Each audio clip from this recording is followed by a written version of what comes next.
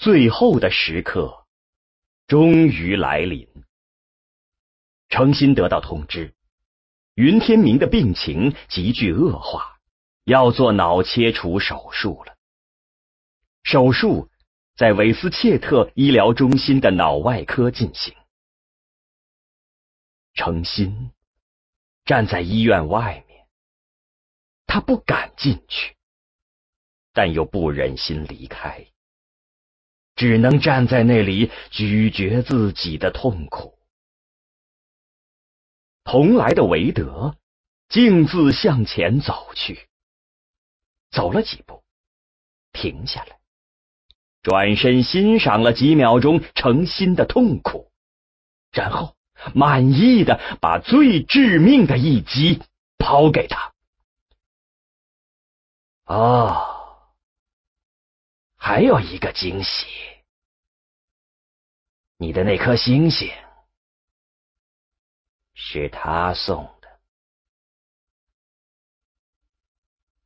程心愕然僵硬在那里，周围的一切在他的眼中飞快变化，仿佛之前看到的只是生活的投影，某种真实的色彩此时才显现出来，情感的激浪一时间让他找不到大地的存在。程心转身向医院飞跑，跑进大门，飞奔过长长的走廊。在脑外科区外面，他被2个警卫拦住了，他不顾一切的挣扎，却被死死的抓住。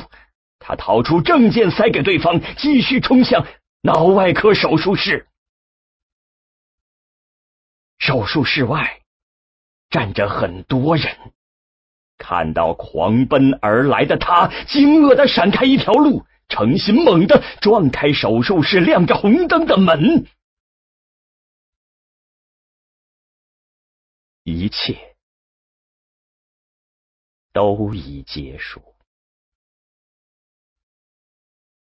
一群白衣人同时转过头来，遗体已经从另一个门推走。在他们正中有一个工作台，上面放着一个1米左右高的不锈钢圆柱形绝热容器，刚刚密封。从容器中涌出的由超低温液氦产生的白雾还没有消散。由于低温，那些雾紧贴着容器的外壁缓缓流下，流过工作台的表面，像微型瀑布般淌下，在地板上方消失了。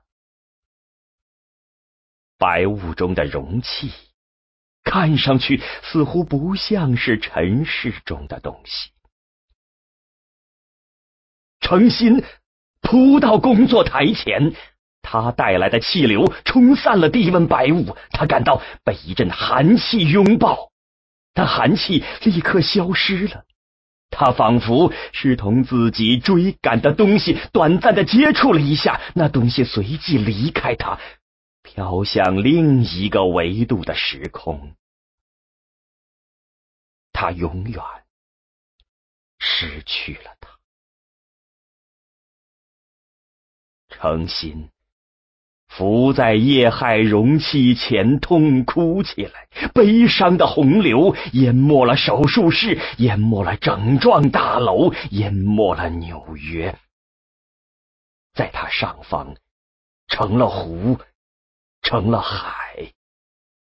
他在悲伤之海的海底几乎窒息。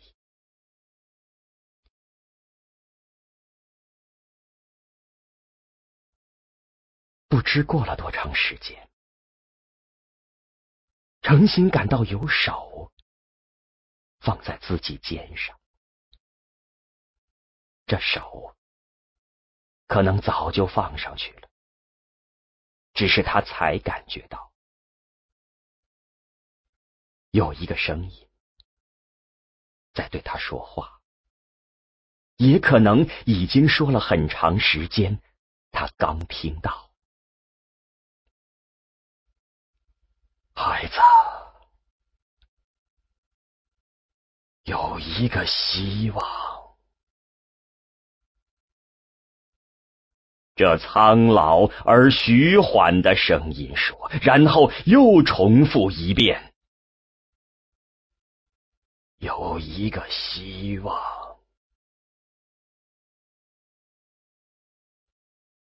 程心仍在几乎窒息的抽泣中，但这个声音渐渐引起了他的注意，因为这并不是想象中空洞的安慰，话的内容很具体。孩子，你想想，如果大脑被复活，装在它的最理想的容器是什么？程心抬起泪眼，透过朦胧的泪花，他认出了说话的人。这位一头白发的老者是哈佛医学院的脑外科权威，他是这个脑切除手术的主刀。当然是这个大脑原来所属的身体，而大脑的每一个细胞都带有这个身体的全部的基因信息，它们完全有可能把身体克隆出来，再把大脑移植过去，这样它又是一个完整的他了。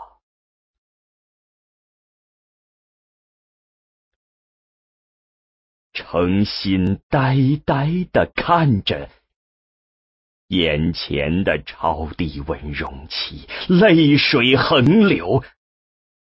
突然他像是想起了什么，说出了一句让在场所有人都吃惊的话：“那他吃什么？”然后程心转身跑出去，同来时一样急切。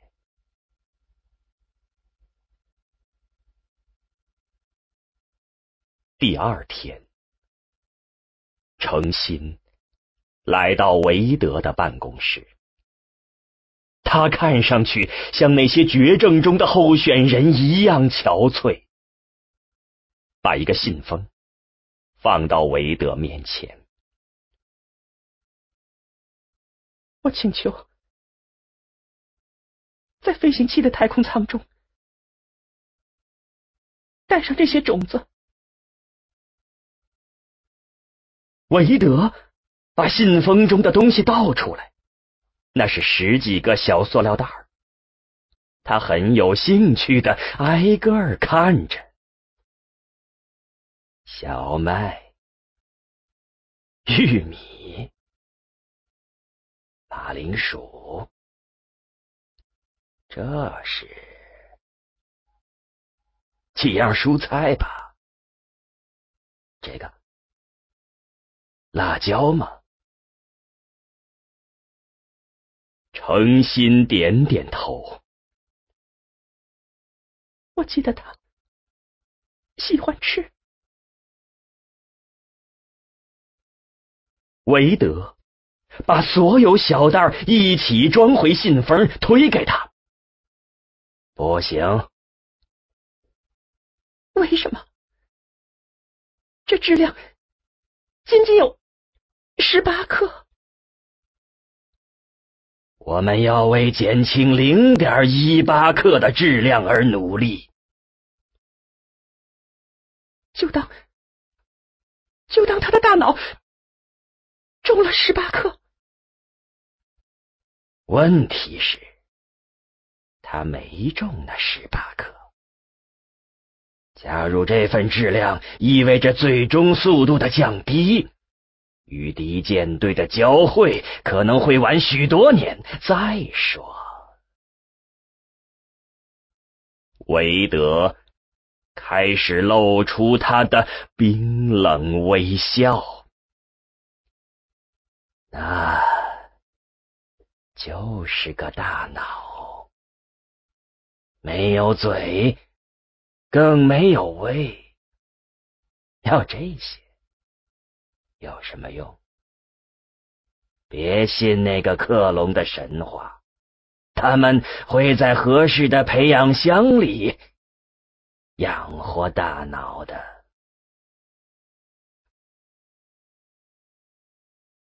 诚心真想把韦德手中的雪茄抢过来摔到他脸上，但他克制住了自己，默默地把信封拿回来。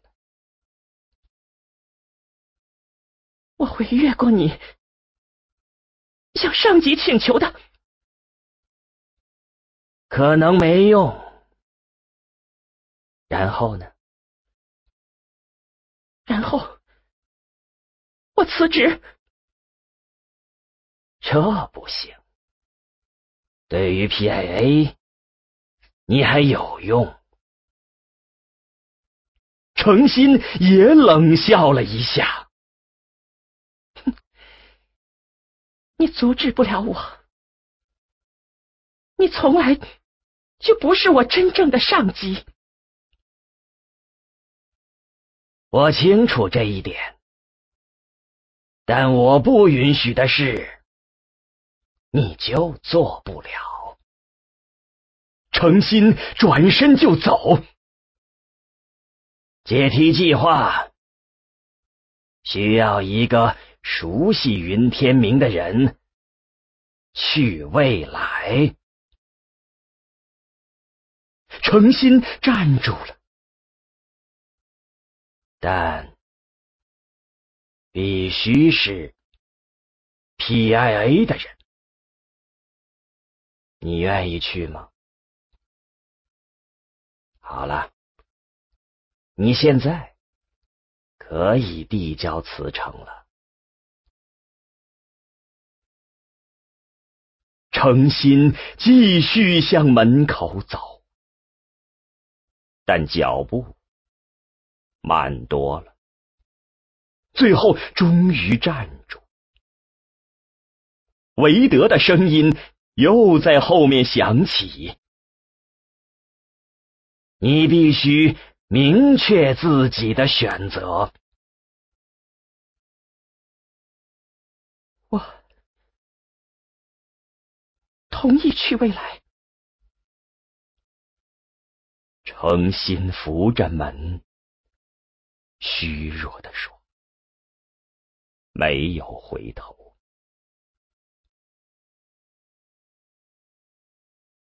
诚心唯一一次见到阶梯飞行器，是当他的辐射帆在地球同步轨道上展开时。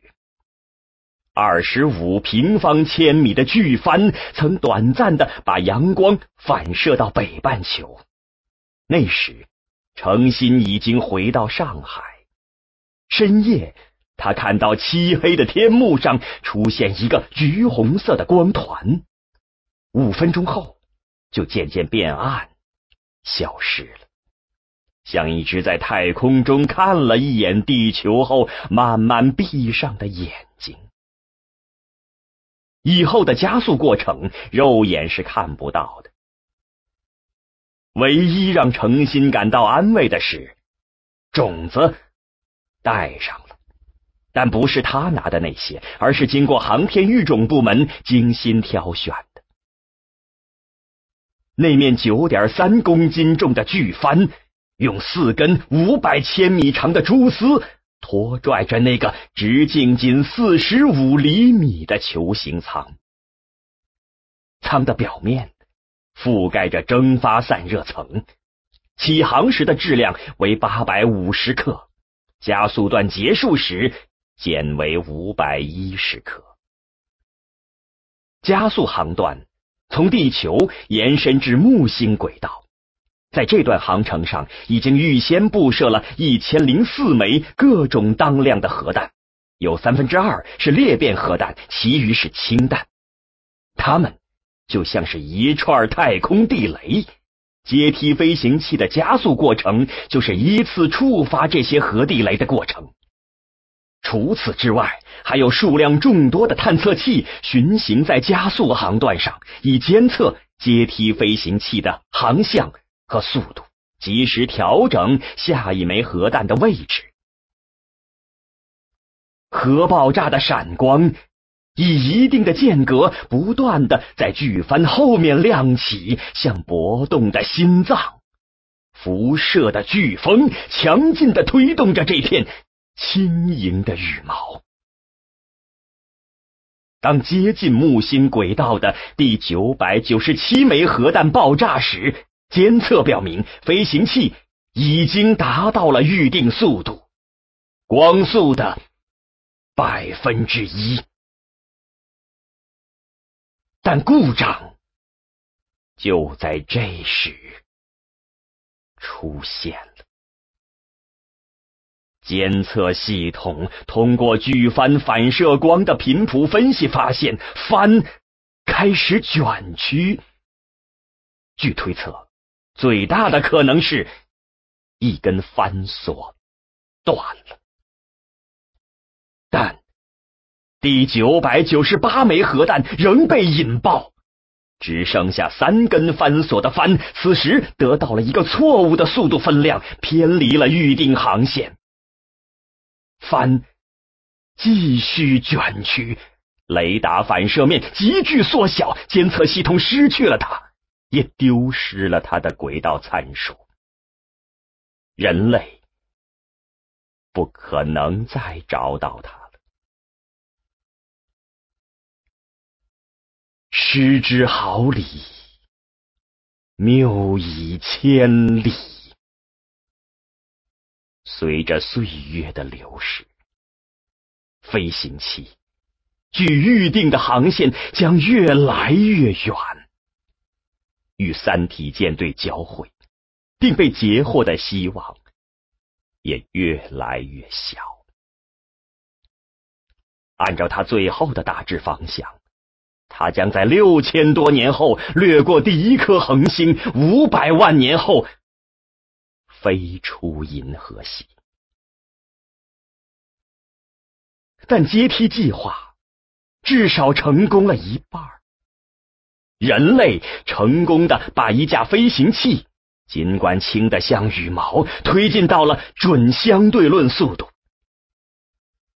程心本来已经没有理由去未来了，他似乎要继续被阶梯计划完全改变了的人生。但 PA 仍然让他冬眠，他的使命变成了阶梯计划的未来联络员。设想这项计划如果能对2个世纪后的人类宇航有帮助，就需要一个全面了解他的人，而不仅仅是死的资料。其实派他去的真正目的可能只是希望阶梯计划不被未来所遗忘或误解。这一时期还有一些其他的大型工程项目向未来派去联络员，目的也一样。如果千秋功罪真有人评说，现在已经可以派一个人去解释岁月造成的误会。当程心的意识在寒冷中模糊时，他感到了一丝的安慰。和云天明一样，他也要在无边的黑暗中漂流了。